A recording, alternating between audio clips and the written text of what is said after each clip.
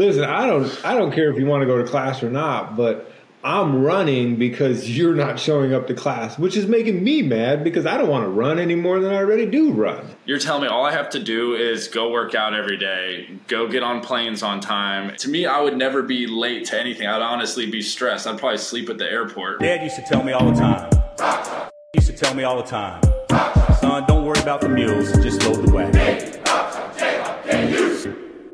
All right, welcome to another episode of Rock Chalk Unplugged. I'm Chris Tian, my co-host Mitch Lightfoot, and today we actually have three national champions on your screen right now. Welcome our guest Cole Aldrich. Us doing, Cole? Great, I'm doing great. Just enjoying this nice hot weather here in Minnesota. Cole, I wanted to give us an update. What you've been up to since you stopped playing ball? Talk about your little family life and what you got going on now. So my last season that I played in China in a town called Tianjin. It was outside Beijing, like 2 hours. We had like 15 million people. So that year was 2018-19, I think it was the season. Yep. I ended up spraining my MCL kind of on like a freak play. Guy drove from the top of the key, got fouled, and just kind of chop blocked me, and came home, rehabbed, was going to continue to play. Then my wife got pregnant, was going to be due in January, and I was like, okay, well, I'll take the winter off. I don't want to be anywhere or have her come with me. And then my son was born in January, and COVID hit in March, so it was just kind of like, I'm not going to go anywhere, especially now because you really couldn't, and that was just kind of the end of it. So now I'm an avid player. I just hang out with my little one. Yeah, for sure. And you're a homegrown kid. How was that experience playing in China? I mean, I'm sure like you played in the NBA. You really didn't go overseas at all until then. So was that like a complete culture shock to you? You know, I had been to China twice before with the NBA. We played like an exhibition game. But that experience was far different than my time playing for the CBA. It was tough. It's very different. There's not a whole lot of people that speak English. Understand culturally it's different. The game is different. My role was far different than what I had ever had in my professional career. I was a lot of the time in my professional career, I was basically just a backup guy. Go rebound, set screens, get Kevin Durant and Russell and Carmelo and all these other guys open and kind of stay off to the side. And then when I went to China, it was like, okay, well, now you need to score. Now you got to rebound. Now you got to do this. So, that part of the game was an adjustment. And I felt really kind of coming into my own right before I got hurt. But it just kind of happens. That's how it is. Having played with some like incredible players, the ones you just listed, like Kevin Durant, Carmelo Anthony, like Russell, all those guys, like of those, who was your favorite to get open and set screens for? Who's your favorite teammate of those guys? I know it's hard, but yeah, I have to say KD was. We all were so young in Oklahoma City, so. To think about it back now, everybody was like 22, 23, maybe 24, and somehow we made it to the finals. I mean, we lost to Dallas when Dallas won and Dirk kind of went crazy in the playoffs. That was 2010-11, and then so we lost to them in the conference finals, and then the finals we lost to Miami, LeBron's first. And that was a lockout year. We were the best team in the league. We should have won. We were in Oklahoma City. Back then it was 2 games at home, 3 on the road, and 2 at home. And it's switched now. So we lost game 2 at home, and then we had to go to Miami for 3 games, which is a long time to be in a city. Yeah. And we had to steal one, and we couldn't. And, they ended up winning. It was LeBron's first, and just kind of started that train for him. How was you mentioned the Dirk Nowitzki going crazy on you guys the year before? How was like scouting for him? I know you were a backup and saw limited minutes in the playoffs, but you're obviously guarding him. Like, what's the scouting report? Is it like a whole book just being like, hey, just pray to God before you go out there? Shoot him a prayer before Dirk shoots a fadeaway. I mean, you know exactly what he's going to do. You know where he's going to catch the ball. The thing that you have to do is you just have to like kind of wear him out over time. Make sure that every catch is hard, and he's going to hit tough shots because he was one of the best in the league at that time. And the playoffs, he was unbelievable. And if you just kind of found a way to like slow him down, then he would still going to make some shots, and he's still going to have 25, but you just had to find a way to make it hard for him. Which is easier said than done, I feel like. Yeah, hard isn't hard enough for that man. He went on a tear that year. He was so good. I mean, he like that run reminds me of Jokic's because he was just like, there's nothing you can do. Dirk wasn't nearly as skilled as Jokic is, but in like the awkwardness, pure dominance, that's how it was. I mean, you would walk down the street and you would see Dirk, and he's kind of like hunched over. He walks all messed up, and you would be like, you played basketball and whatever, but to be one of the best, I mean, he was so good. He was an assassin. I mean, that fadeaway, you couldn't guard it. And I was a big LeBron fan. I mean, watching that series when they beat them in the finals, beat the Heat in the finals, I just remember watching it being like, beat the Heat. I was watching like, what is this? Like you would sit there and watch him play. Like, how can they not guard him? How does this man have 40 right now? And he's made 100 and like something free throws in a row too. There was no way to stop him. Yeah, he kind of started that transition of like the bigs being stretch and what the game kind of is now. Yeah. Cole, you were around for the beginning of LeBron's run, winning finals. What was that like? What was it like competing against him, Bosh, Dwayne Wade, like that trio? How good were they, and how hard was that to scout?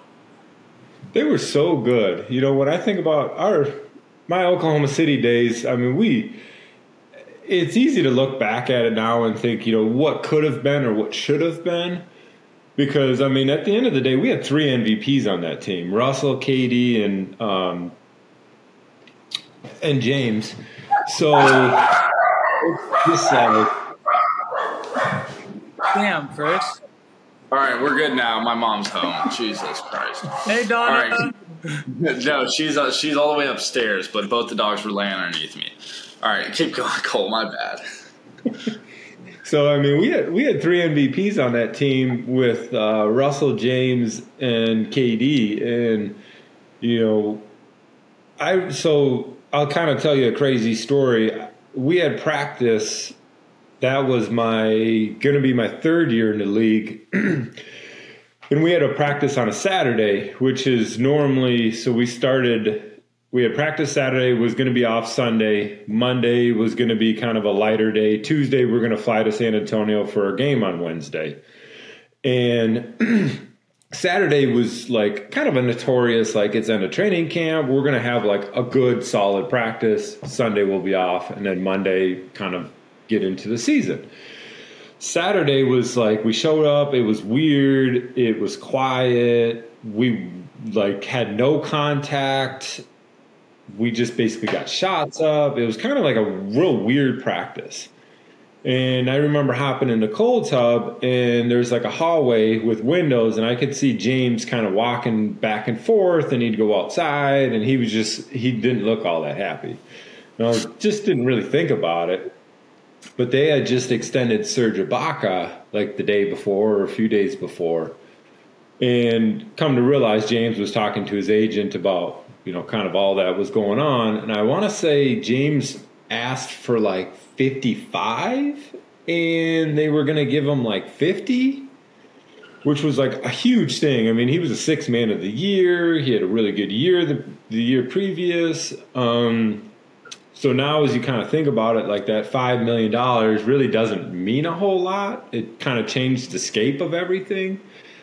But I kind of went home and I hung out and I was playing Xbox it was like 9:30 at night. I get a call and I look at my phone and I'm like, oh man, what's my GM calling me for? Like, it's 9:30 at night. What the hell? What does he need? I pause the game and I pick it up and he goes, hey, I just want to let you know you've been traded. You're going to go to Houston. Somebody's going to reach out to you. Yada, yada, yada. I'm sitting there, I'm thinking like, damn, dude, I'm in Nuketown right now. I'm trying to get my kills up and now I'm getting traded. Now I got to go pack all my shit and just, what's going on? And I remember my wife was at homecoming up in Lawrence with some friends, and they were out at the bars and hanging out and whatnot. And I'm like calling my wife, calling her, texting her. She's not answering anything. I'm calling her friends and saying like, hey, call me back, because I'm trying to get to her before you see at the ticker James Harden is traded. I'm along with it and all that. And I remember finally getting a hold of her, and she's like, hey, what's going on? And I was quiet, and she's like, what? And I'm like, well, we got traded.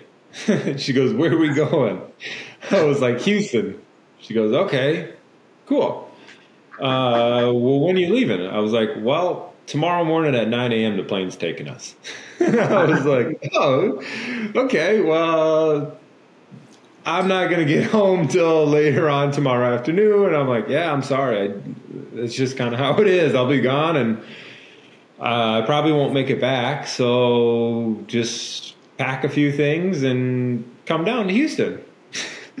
What does, you see the NBA, like the players getting traded, like that's a great example. Like, what does like the relocation look like? Do you guys get like you said, it's like, all right, hey, sorry, you need a duffel bag and you're on the plane, we're putting you up in a hotel? Or like, how do you, like, you have a house, like you have like responsibilities in a certain town? Like, yeah, I had a house, and I remember getting out the phone. Reggie Jackson and KD came over and just like hung out for a few hours, and I threw some shit in a bag, and I was like, okay, this is kind of what I am going to need for the next week or so.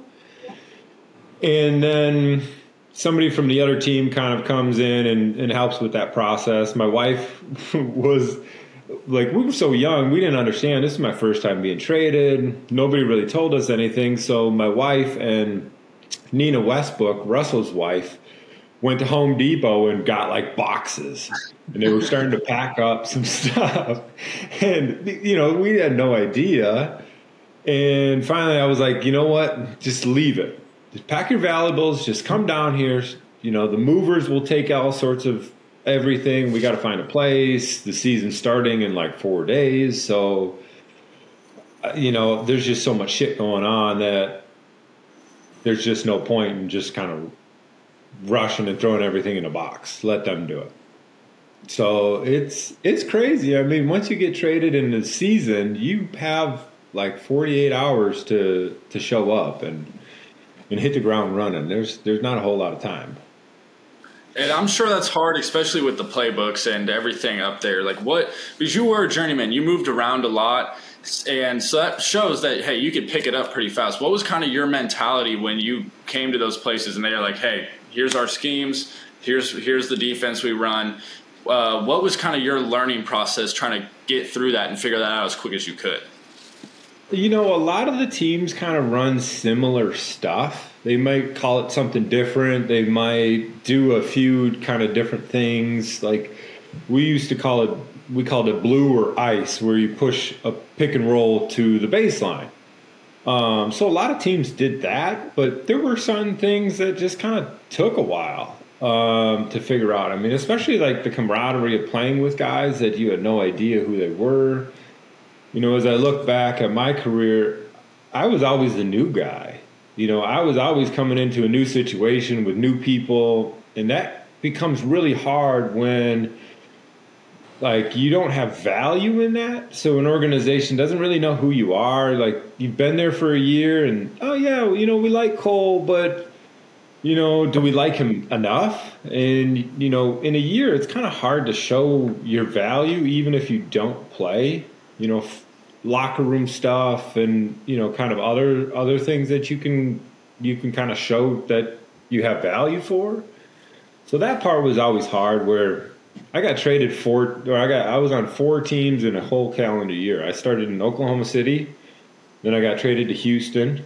So that was in October. And then I got traded to Sacramento right before trade deadline. And then I went to camp and I was in New York with the Knicks for that next year. But yeah, I got traded right before the game in Houston. We were playing Oklahoma City at home. And they just And said, you got traded for T-Rob too. You played with them, correct? Yeah. Like, how was that getting traded for a guy that you obviously like started and played over, and then you just get traded for him pretty much? Yeah, it was crazy. So we had like 6 guys get traded that day.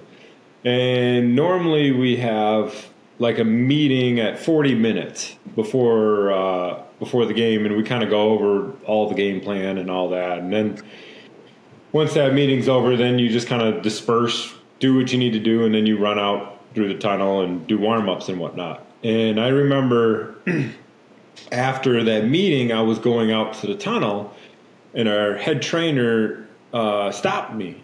He goes, "Hey, meet me in my office." And I was like, "Where am I going?" Because, it's a weird thing. You're telling me, meet me in my office, you're going to trade me. I trade deadlines in 2 days, so like, where am I going? And come to find out, like Marcus was still on the court, and like we had all sorts of guys get traded that day. And I got traded and, had a conversation with our GM, and they were like, "All right, well, you're going to Sacramento and for this and that." And I'm like, "Okay, cool." So I literally grabbed some shoes, my jersey in my locker, went home and had a few beers and hung out. would you say that was like the being traded stuff is your welcome? We've asked a couple different guys this. Their welcome to the NBA moment. Was being traded yours, or what was your welcome to the NBA moment? My situation is so unique because I was an 11th pick. I was a lottery pick.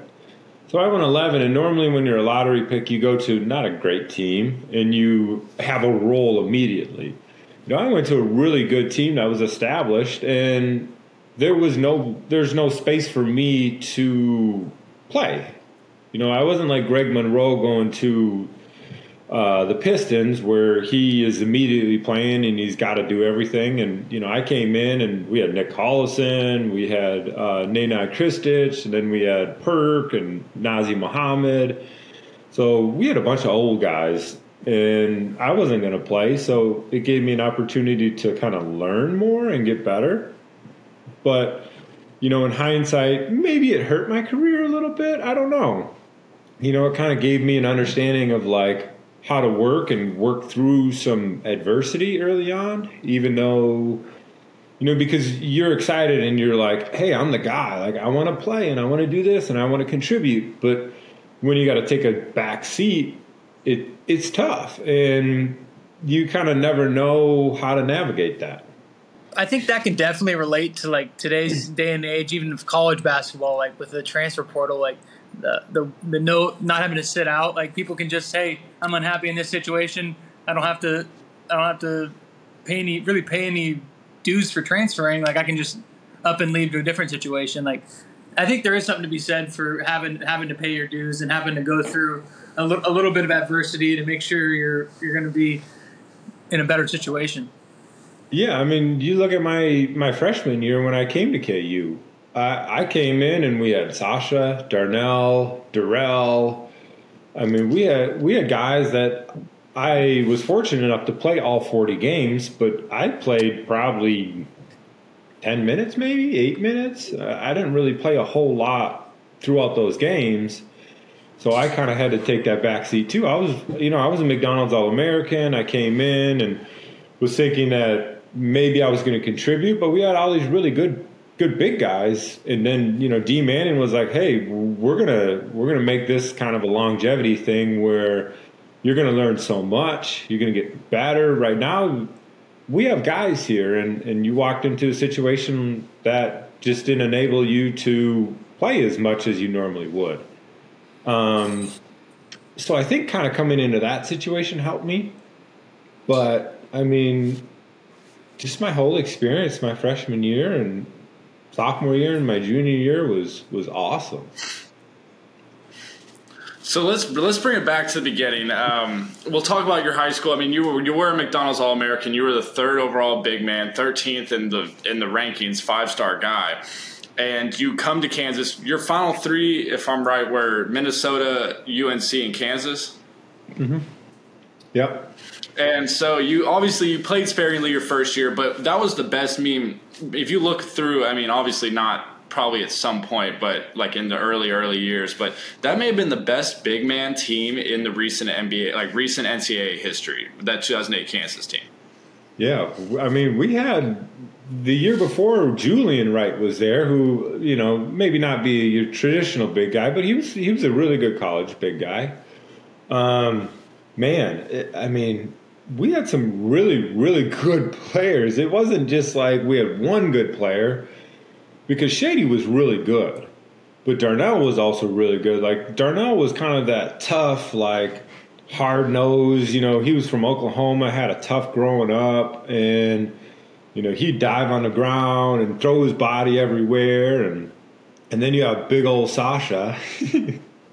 I've only heard folklore about how strong that man was. Connor reminds me all the time. Be like, Sasha Khan, he was made in a Russian lab. Like, there's no way a human being can be that strong. Yeah, the nicest, sweetest guy ever, but he was so strong. And they had the pointiest elbows. Oh, that's the worst. I mean, he told me a couple times. I think he told me his welcome to Kansas story was Sasha hit him with the screen, and Connor hit him hit his shoulder with his face, and he was like, "I'd never bled so fast, and my cheek had never blown up as fast as that." It was like, literally, I hit him, and I already had a black and blue cheek that had a cut on it. Like, it was just immediate. And I've been here for 3 hours. Yeah. Well, so your first year, you guys were undefeated going into Big 12 play, if I'm right, and then you dropped 3 in Big 12. How was that, coming in and obviously being undefeated and just going through that thing? Like, you got your first taste of how much is expected of Kansas. What was kind of your thought process through that? So the year before, they lost to UCLA in Fresno, and everybody was really upset because everybody felt like that was the year where they were going to finally get to the Final Four, and it was just kind of just give a sense of relief for Coach Self. So there's a real kind of sense of urgency throughout the year and throughout the summer. And it was, as I look back at it, it was great walking into that because you really saw, and I mean, you guys experienced how great KU basketball is, and for what crazy reason Coach Self has been able to sustain the whole ship for 20 years it's remarkable. I mean, it's historic because there's only a few coaches that really have been able to do what he's been able to do. And I think that's the reason why, is because you come in and, we had won, 2 Big 12 titles, 2 or 3 Big 12 titles before. And when I came in, it was, me, your brother, Buford, and Tyrell. And really, it was like Tyrell and I, and even Tyrell didn't play much our freshman year, but it was that sense of we're not going to be the ones to stop this. We want a ring too. Hell, they're handing them out to everybody. I want one. So, then my freshman year happens, and Texas is really good. So we split the Big 12 with Texas, and we got our ring, and then it's everybody leaves after we win the national championship, and Sharon and I kind of look at each other and we're like, all right, it's you and I, and we're going to have to figure this out. We got the Twins, and I hate the Twins, but we got the Twins, and we're going to have to figure it out. And it's so funny because I remember when the Twins first got to school, they were like so hard nosed. They didn't want to do anything. D Manning was on their ass. Coach Self was on their ass. They were the hardest people to deal with. And I remember walking into Coach Self's office, and I was like, Coach, I don't know why you brought these guys here. These guys are assholes.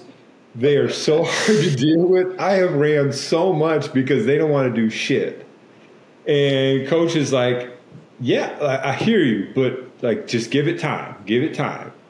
And over time, I mean, you know the Twins. The Twins are awesome. They're great. Like, oh yeah, they're so fun. They're funny. Like, Miss Angel is just a sweetheart. They're great people, but like, Coach just needed to get them out of like what they're so used to and just kind of break them down a little bit and help them realize like we needed them to be really good. And, you know, eventually I always thought that Keith was going to be the best player, but Marcus, yeah, you know, they both had like really good professional careers. I mean, unbelievable. I've heard the stories of Coach Self telling like one of them yelling at one of them during boot camp, and the other one's like, "If he's not running, I'm not running." Are those stories true? Like, I've always heard those and been like, "There's no way somebody's going to tell Coach they're not running during boot camp." Like, oh yeah, they were so stubborn. They, you know, because they're Philly guys, and they had everything kind of lined up for them throughout their high school career. And when they got to Coach Self, it was like, Coach was like, you guys, this is my ship and I'm driving it, and I don't care what you guys say, but this is how we do it here. And I think over time they started to realize it. And I mean, now the jersey's hanging up in the south side of the field house. So it really paid off for them. And you know, they were a huge part of what we were able to do my sophomore year and even my junior year. And yeah, and we'll go back to the national championship year before we move on to there. But you obviously, like I said before, your final three were KU, Minnesota, and UNC. And I'm sure the fact that Tyler Hansborough came back played an effect on you coming to Kansas. How satisfying was it to – I mean, you got opportunities throughout the year, but your real – first, like, your coming out party was pretty much that Final Four game. You had 10 points, or you had 8 points, like 12 rebounds or something like that, and just absolutely dominated Psycho T. How was that feeling? So we played Nebraska senior night in the field house, and we blew Nebraska out by like 45. And that was the first double-double that I ever had in college. So that I always think about that game giving me like a boost of like, oh, okay, I can play. Like, finally, here I am. I haven't been able to play much, and now I got quite a bit of minutes, and I had a double-double, and I played well. And then going through the tournament and, you know, finally getting over the hump to beat Davidson to get to the Final Four was like a huge sense of relief. Everybody, you know, like I said the year before, everybody wanted that, and then finally here it is. Coach is like, finally we did it. And I remember going through the scouting report, all that. You know, he's the best player in college basketball at the time. You know, I think he was even the previous year. He had 2 national players of the year, maybe. But I think so. He was really good. And I remember during the game, we got in foul trouble. And I always think back now, and I'm like, man, Dooley was sitting on the bench, and Dooley was my guy. He recruited me, and, like, he's the best. And so we get into foul trouble. Sasha's in foul trouble, and Shady, I think, is in foul trouble. And I always think about this, Dooley being like, Coach, we got to put Cole in. And Coach is probably like, yeah, you're right. We got to put him in. It's a Final Four, but like we just got to get through half. We got like 8 minutes. We got to get through half. So he's got to go in. So I go in, and I played hard, and I played really well. And then we got up like 25 almost at one point in time. They kind of cut the lead down to like maybe 6 or something like that. But me kind of coming into the game was that weird thing that just happened. It was kind of the stars aligned for me personally, and I didn't really think about it as like the Final Four and having like this huge pressure because, like I said, I didn't really play a whole lot, so I was just I was for the car ride. And then I was like, oh, shit, okay, now you got to go play. You got to go do something. I thought, okay, well, this is it. This is make or break, and I got to go find a way to do something. And, I had a few blocks, a bunch of rebounds, and got us through half. And, I always look back and think about what the coaches probably thought when they had to put me in. They were like, man, I don't know what this is going to do, but here we go. That Davidson team you talked about, that's the Steph Curry Davidson team, right? Yeah. How could you tell then, like that guy was going to be like as special as he is today, or is that something that's kind of developed after his time at Davidson? I think he was so good. It's kind of weird because we played C.J. McCollum when he was at Lehigh too. I think my sophomore year, but.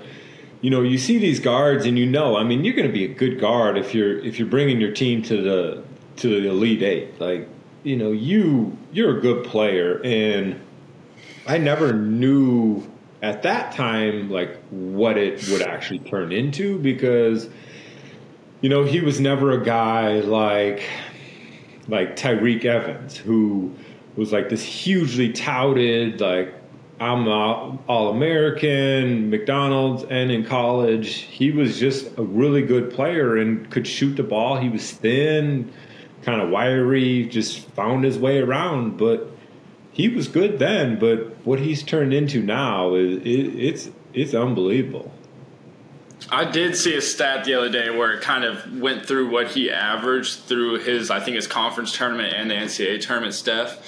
And it was... He averaged 31 on 48% from 355 from the field and like 95 from free throw line. So I looked at that and was like, okay, that's legit. If you're averaging 31 in a college game, especially in 08, the way that the game was played, and it wasn't like today, is like to do that is literally unheard of. He was going psycho.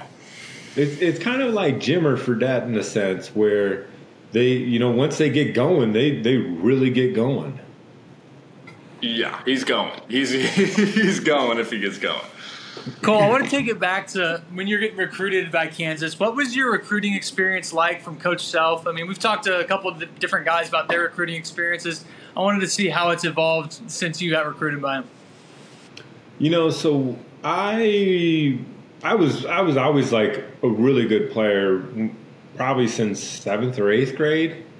And let's see, it might have been 8th grade is when Minnesota officially offered me a scholarship. In that sense, they couldn't do it because I was an 8th grader, but they were like, hey, when you're old enough, we'd love to have you come here. And then Lute Olson at Arizona was another guy that highly recruited me. And I liked him, but just kind of waited, and I went. So my AU coach's sister lives in Lawrence, and it was just one of those things where I'm like, yeah, let's go to a game. Why not? So we went to a game, and Shannon, who now this is kind of like a whole weird small world, but Sam Presti's wife, Shannon, was a manager for the team. And she was the one that showed us around. Here's the locker room and campus and all this. And I was like, wow, this is super cool.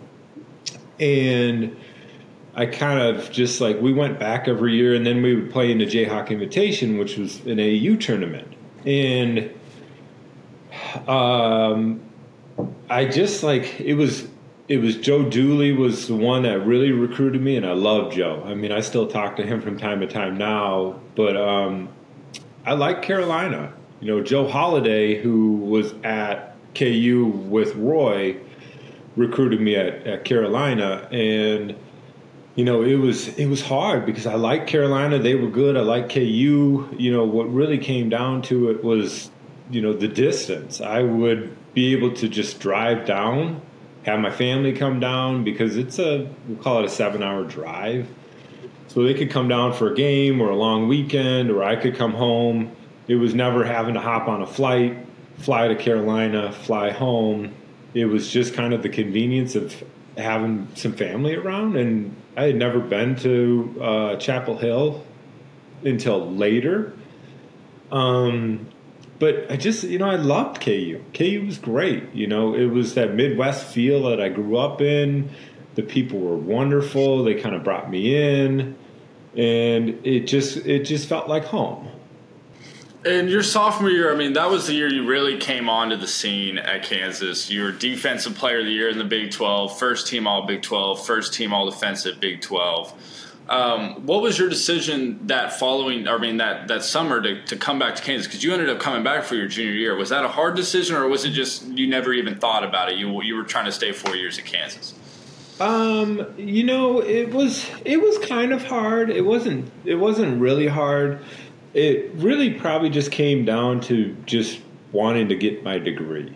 My family, I was the first one to ever get my college degree or go to college at first. And then, my freshman year happened, sophomore year, it was like, okay, well, you could go into the draft. And I sat down with Coach, and then I sat down with Scooter, and I'm like, hey, Scooter, what can I do to get myself to a place that I can graduate later? Because, here I'm in this weird place that I want to go and make money and be in the NBA and kind of pursue those dreams, but I know the other side of it, that basketball is not going to last forever, and I need to have something to fall back on. And I just ended up deciding to come back, and Scooter and I were talking, and he's like, the one thing you could do is you could become an academic All-American. I was like, what? He goes, yeah, you have to have I think it was like a 3.3 or a 3.5 GPA and all of these things. And I'm like, okay, let's give it a try. Let's do it. So the hardest thing that was my junior year that happened. And I mean, you guys know how hard the spring semester is just because games and you're gone and all that. I had like 17 credit hours. I had so much crap, and it was just mainly to like get ahead of the game, because I knew when I came back from my junior year, I said, I'm not going to come back for my senior year. I know that unless I get hurt or something like that I'm going to be gone, and I want to set myself up for the least amount of credits. And I had probably like a semester and a half left after I went to the draft and played. And that took me, let's see, I graduated. So here's the crazy world is I got traded from Oklahoma City to Houston, and then Houston to Sacramento. Ended the season in Sacramento, flew to KU, graduated. That was in April, March, whatever that, it was early. And then I got married in July, and then I signed with the Knicks. So that summer was a whirlwind of things. It was kind of like, wow, here I graduated, and now I got married, and here I am in New York. So yeah, knock out all the big things in a year and a half. Get drafted, become an academic All-American, married, traded 3 times, and graduate. I mean, that's a ridiculous 18-month stretch right there. It was crazy. I mean, it was so stressful, but when I look back at it, it was hard doing homework on the plane because, game would end, and here I am like, oh, shit. I got to do this assignment, or I'm sitting in a hotel. And I understand when guys get done why it's so hard to come back. It's kind of like that catch-22 where some of these guys, I'll say like Xavier, for instance, Xavier Henry, who was really good freshman year, left, didn't really have any credits to his name, and, played a handful of years in the NBA and now is gone. He's not playing basketball anymore. So finding that other side where you're sitting there and you're like, man, I'm 28 and I don't have a college degree. I feel like I'm starting all the way over. I didn't want to get into that point. So that's kind of what made me do all that, and it sucked for a year or two, but I'm so happy that I was able to do it and just got it done with, and go on from there. Would you say your biggest, I mean, you obviously have a bunch of accomplishments. Would you say that the academic All-American was the most satisfying to you? Because it wasn't really in, like, your specialty's basketball. So winning basketball awards is one thing, but you're really winning it for basketball. And it's something that, I mean, it means a lot to your family, meant a lot to you, and you put in hours that you really didn't have to. Mm-hmm. I always joke with Tyrell. Tyrell is my guy. I love Tyrell. We roomed and we still talk all the time. And he goes, "How the hell did you get academic All-American?" And I was like, "I was smart enough to make people think that I was smart enough." and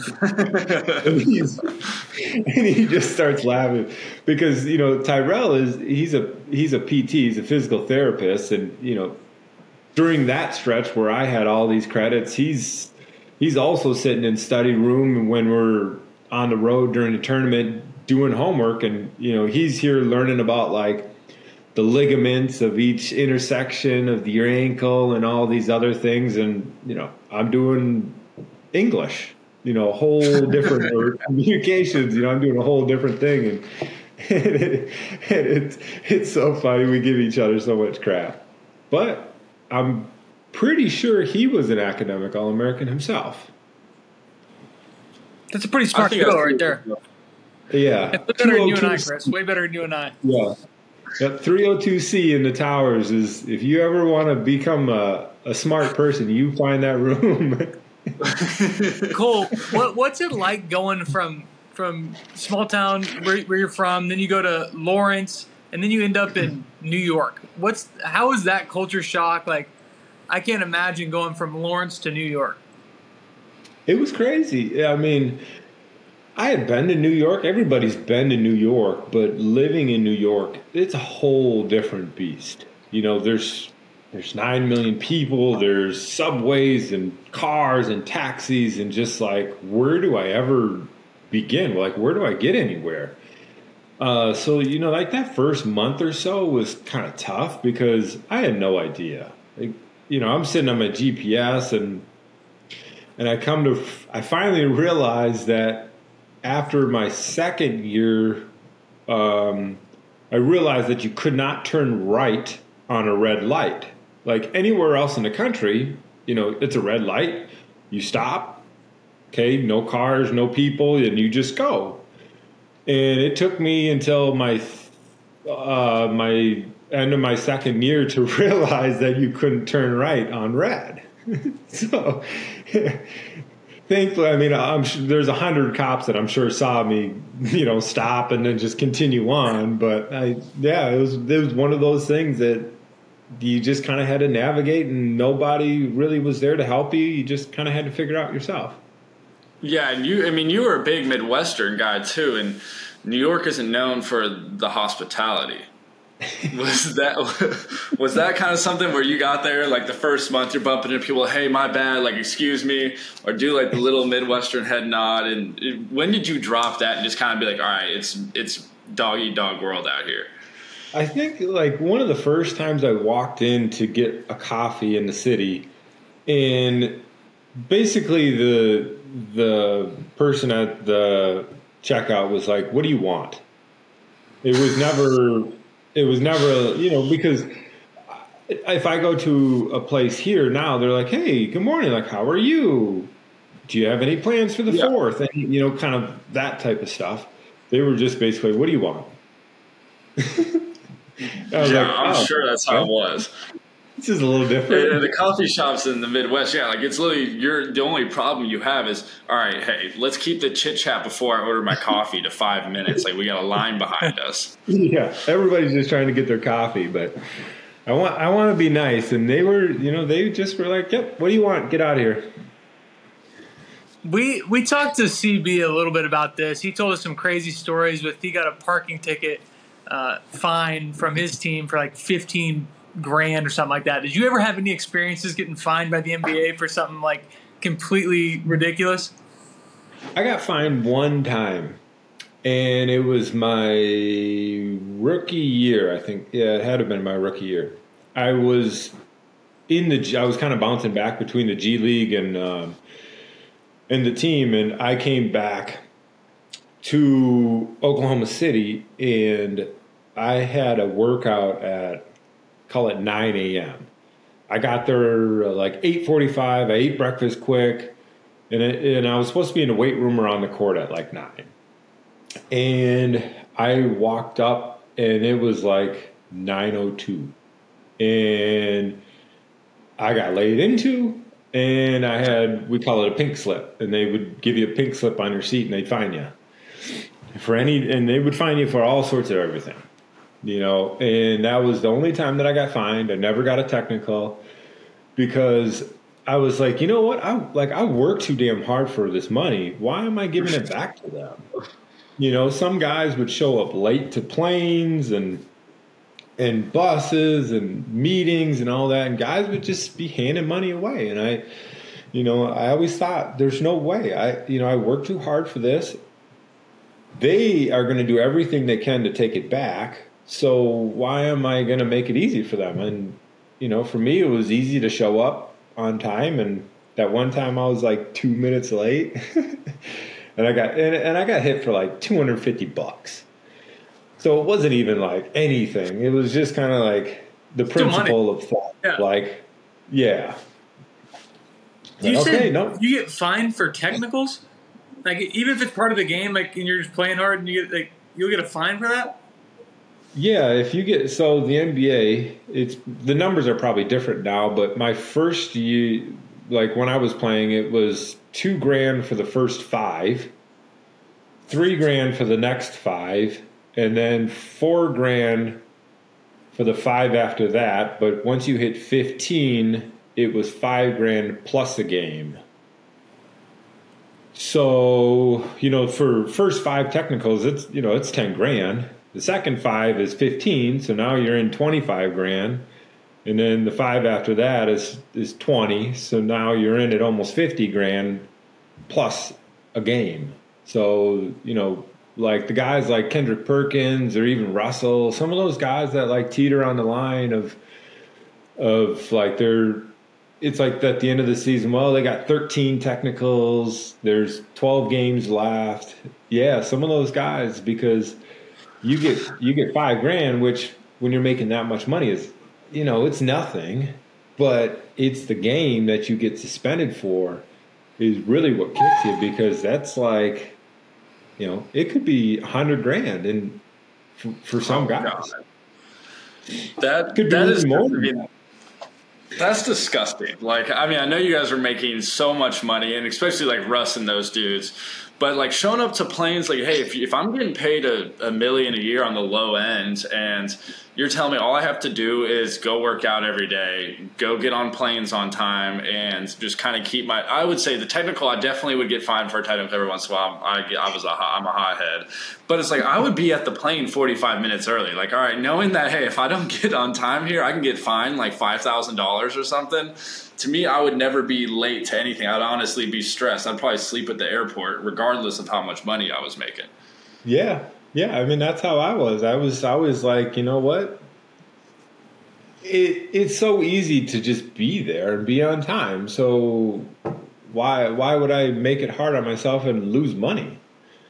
I think one of the most beautiful things we did at Kansas is boot camp. The accountability that comes with it, like you can't be a second late to anything. Oh, like there's people checking your classes, like that. Like has instilled such a like on time aspect to my like professional life. Even like people will be like, there'll be like business meetings and like they're casual business meetings. Like, yeah, you show up when you want to over the next like 2 hours, and I'm showing up 15 minutes before the thing starts, like, hey, I'm here, I'm not missing this, I'm not going to be late to it. It's just like something you do like without even thinking of it. Like it just like happens.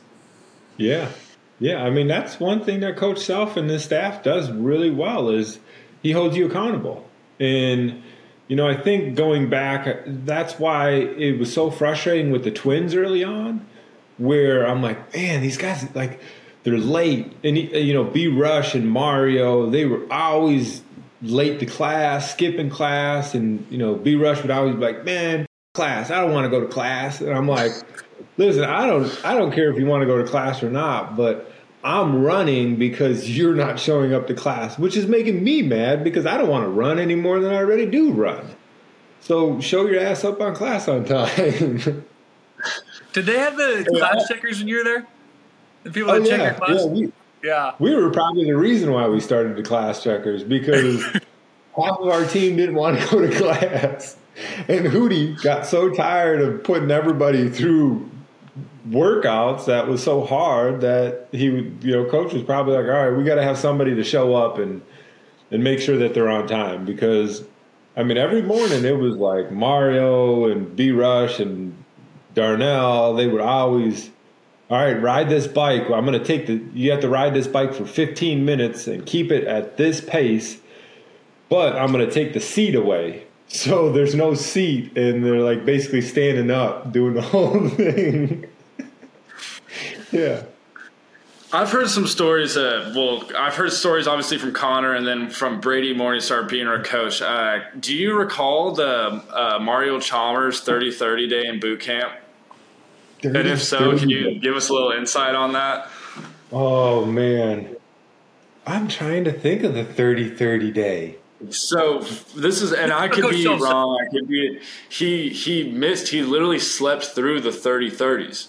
Like he slept through them and got there with like 10 left or something, and ran those 10. And you always like during boot camp, if you're late, Coach Self was nice enough to not make you guys maybe run again or didn't have to run as much, but he had to go through the whole workout after he showed up, and then after he stayed and had to run double. So you had to run every one you missed, you had to run double for. So we ended up running like 70 30s, and Connor was like, hey, yeah, he finished them in probably 45 minutes. Like he ran all 60 of them, and then he came back in the locker room and was like not huffing and puffing that hard. And I sit there and think about that. It's like I used to lose sleep for like 2 months before we'd run them 30-30s. Oh, man, there's nothing like going to the field house when it was like a cool, brisk morning in the fall, and you just thought, shit, tomorrow we got to run our 20-20s, and the day after we got to run our 30-30s. Oh, man, this is going to suck. How are we going to try to talk coach into not doing it this year? There is no talking into it either. The worst parts of it for me were always like the first couple of years, because like you really didn't know what you were getting into. Like towards the end of like Chris, I know your career and my career, like we would like wake up for boot camp like, all right, we know what we need to do. Like we can make this easier on ourselves if we talk, if we're energetic. Like we may be suffering on the inside, but like the recipe. Like even this year's team with like 9 new guys, like I'm saying a prayer for them. Coach Self is going to be proving something on boot camp. Yeah, that's the thing that you come to realize is coach is coach, and he's not going to change a whole lot because he hasn't, and that's what makes him so good. And I would say that I'm sure he's gotten softer over the years. From when he was with us, like that was 20 years ago. He had far more energy and more kind of like care to really get into people's ass. Now, he still will get in people's asses, but there are so many things that happened throughout my career where I'm like, oh, I can't see him doing that now. There's no way. Yeah, and so I mean, it was definitely you guys. I've heard stories, obviously folklore. Like I don't know how true it is. Connor obviously always tries to make his life seem so much harder than mine. But based on some of the stories I've heard, Coach Self he got after you guys a good amount, and especially with the Morris twins when they would sit out. And that's the worst of all of it. Like you've already said it. There's nothing worse than showing up to boot camp. I know exactly what I need to do. And I can try to pull these guys across the finish line, but you can't pull them all the way, and then you get punished for it. Yeah. At some point, I think that's his whole philosophy on doing it is like there's always – you got 15, 20 guys. Like there's always going to be 2 or 3 that they went out to the bar the night before and they stayed up too late, or they just don't care, or, whatever it is, and they need the other guys to kind of rally and help them through it. I mean, I've seen guys like, the Twins. Keith was over there kind of mumbling on his last one, and Tyrell's over there pushing him in the back like, come on, let's go, move.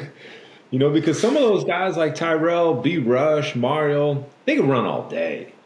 Guys like me, I'm like, this, I hate running. I'm not good at it. Just let's run 22 of them. I don't want to miss any of them. If we're going to miss some, because we're going to, but let's not run 35 of them.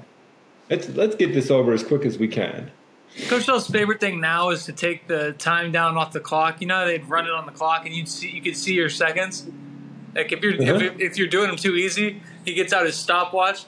Instead of putting it on the clock, he has it, and so it'll be like 18 seconds. It'll be like 2, 1, just so you're making enough to run them in 20 instead of 22. So those extra 2 seconds. That's his new trick now. We really love it. And then he would stop, and he'd always stop every 5, 6 times, and he would kind of just give you a little breathe, and he'd try to talk to you, and we're like, one guy, Buford's over there throwing up in the trash can, and I'm holding on to the pylon for dear life. And I got three more good questions I forgot to bring up early. But you mentioned your freshman class. I mean, the most athletic freshman class to ever come into the University of Kansas. You, Tyrell Reed, Connor Tehan, and Chase Buford. That's a pretty successful group, though. It's a very successful group. But I remember seeing the little picture. I couldn't find it. I tried all over the internet. But I'm sure someone at Mercury hopefully will find this. But the picture of you guys standing out in front of Allen Fieldhouse. And, I mean, this is 2007, 2008. You guys all have these baggy clothes on, these 8-inch thick ankle braces on. You guys looked like a real athletic group. Was there any backlash? Not backlash, but where people would say some stuff to you like that? I mean, you obviously were a 5-star, but that look right there, if I'm looking at my freshman class, I'm not going to be the most excited. I mean, obviously you got a 6'11" guy, 7-footer, but the rest of it was was there anything you heard about that, or if did coach and then mention it to you guys? I mean, we know the backstory on Buford, kind of being a walk-on at KU because, RC was at KU with Larry Brown. And, Buford was never going to be a guy that played. Your brother, really flourished towards the end of his career. He didn't play at all because, we were so good. And then he kind of really found his niche and became a great shooter and was able to be really utilized throughout the games. And Tyrell, I always joke because Tyrell was so athletic. You see him now, he goes to the round ball and he'll dunk it and he can still windmill. He always had bounce. And then me, I'm kind of a lumbering Midwest dopey looking guy. And, we for some reason, I don't know, if you would have taken our freshman class and put it up against every other freshman class in college basketball, we would have probably been in the 240 range of how good we could have been. Because there would have been so many others just more athletic, kind of well-tuned players than us. We weren't cut, we weren't fast, we weren't super skilled. We found a way, and we were a hell of a red team, I'll tell you that much. Oh, yeah, you guys had to have been a hell of a red team. And if you really look, you guys are some of the most, that class was probably outside of maybe a couple other people, the most successful class to come through Kansas. I mean, Connor went to 2 Final Fours. Tyrell, you guys all won national championships, Defensive Player of the Year, Big 12 championships, all of it. You guys were very, very decorated. But Connor brought it up earlier today, and I just remembered it, and I cried laughing. Cool. We'll have to find that picture. I'll find it. I'll send it to you today. I'm going to research it. Cool. I wanted to ask you one last question. Talk to us about your Dayton game, your triple-double in the NCAA tournament. triple doubles hardly ever happen in college basketball, and to have one of those in an NCAA tournament game, like what went into that game? Why were you so locked in, and what was able to make that happen? Man, it was kind of just like a crazy thing. We played NDSU the day before, and they had a really good low point guard, and that year, it was my sophomore year, we didn't know who the hell we were. Like, we just came off of winning the national championship.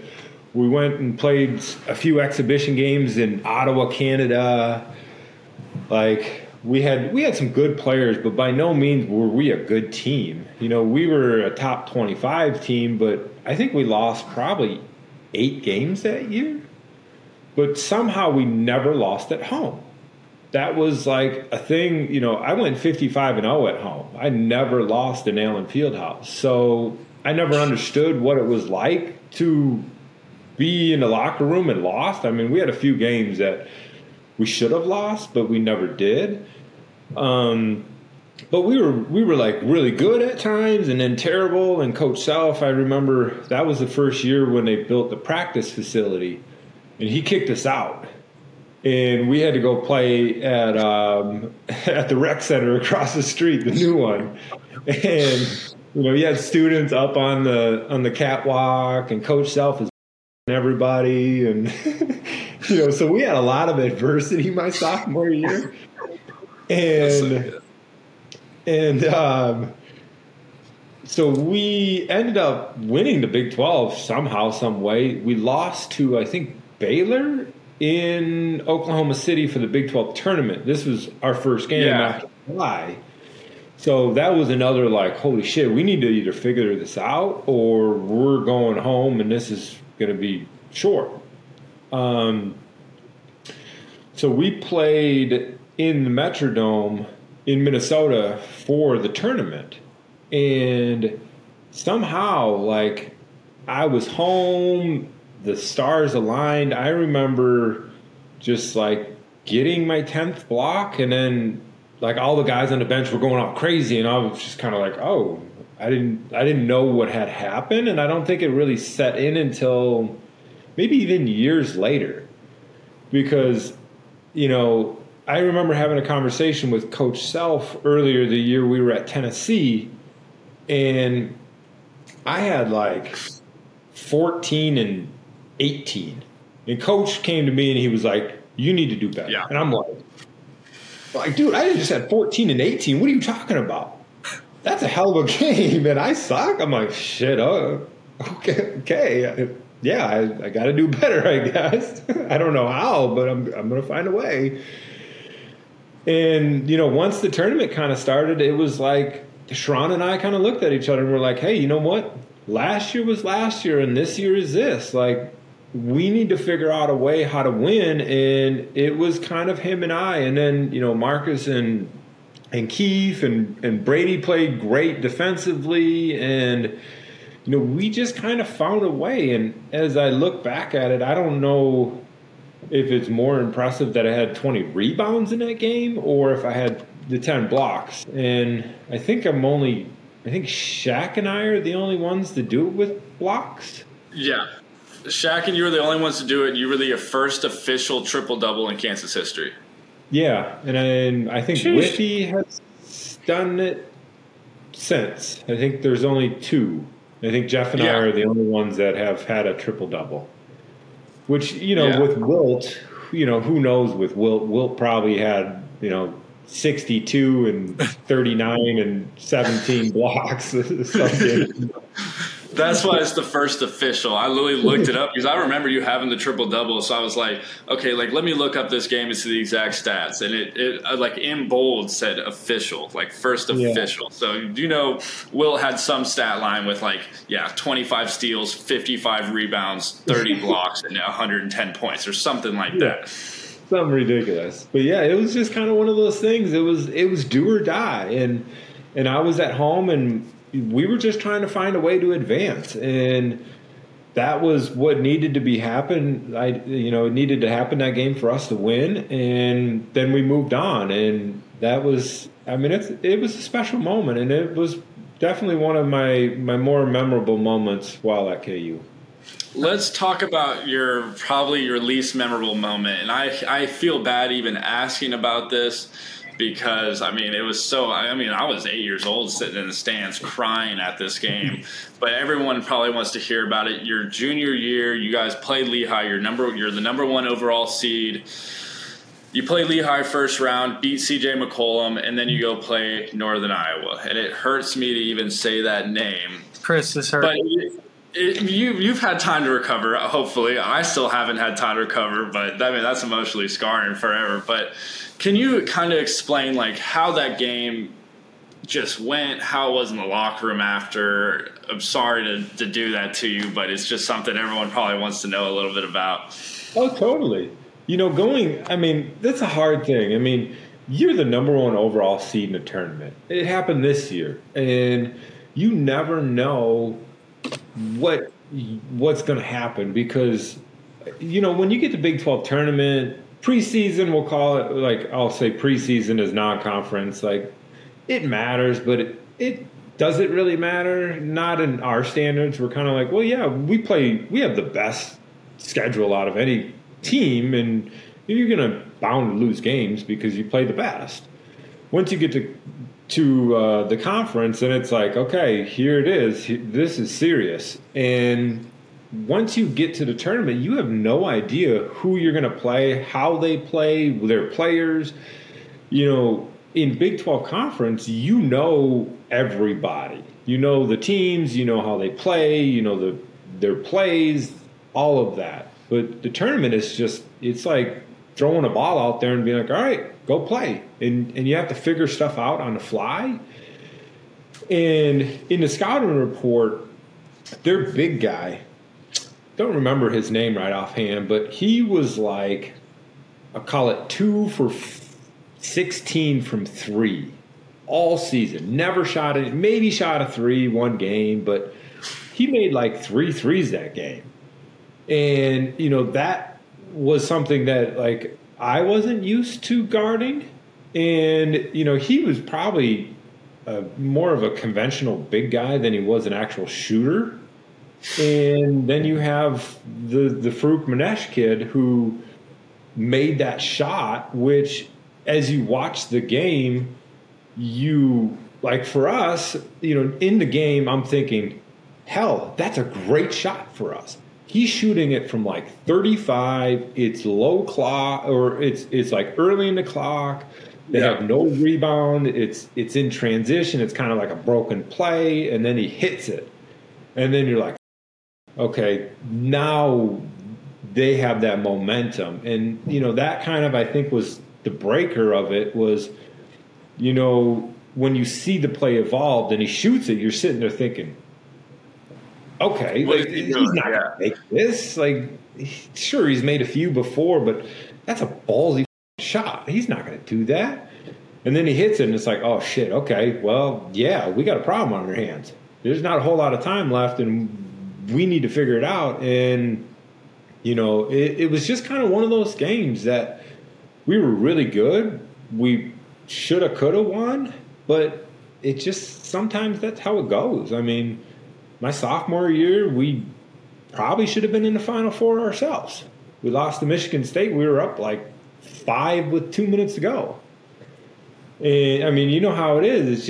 It's the tournament, and that's what makes the tournament great for viewers. But when you're playing in it and you're like, man, we're the best team, we would have beat them 95 out of 100 times. But, they hit us that one of the 5 times, and that's just kind of how it happens.